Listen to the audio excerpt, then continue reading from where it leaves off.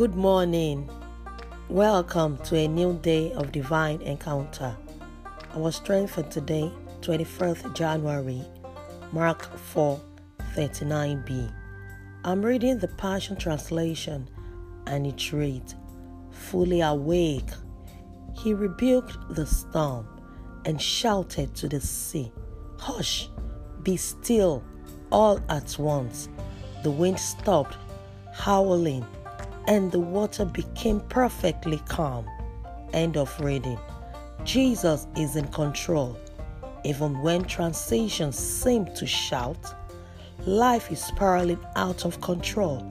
When you accept the fact that sometimes seasons are dry and times are hard, and that God is in control of both, you will discover a sense of divine refuge, because the hope then is in God and not in yourself. Amen.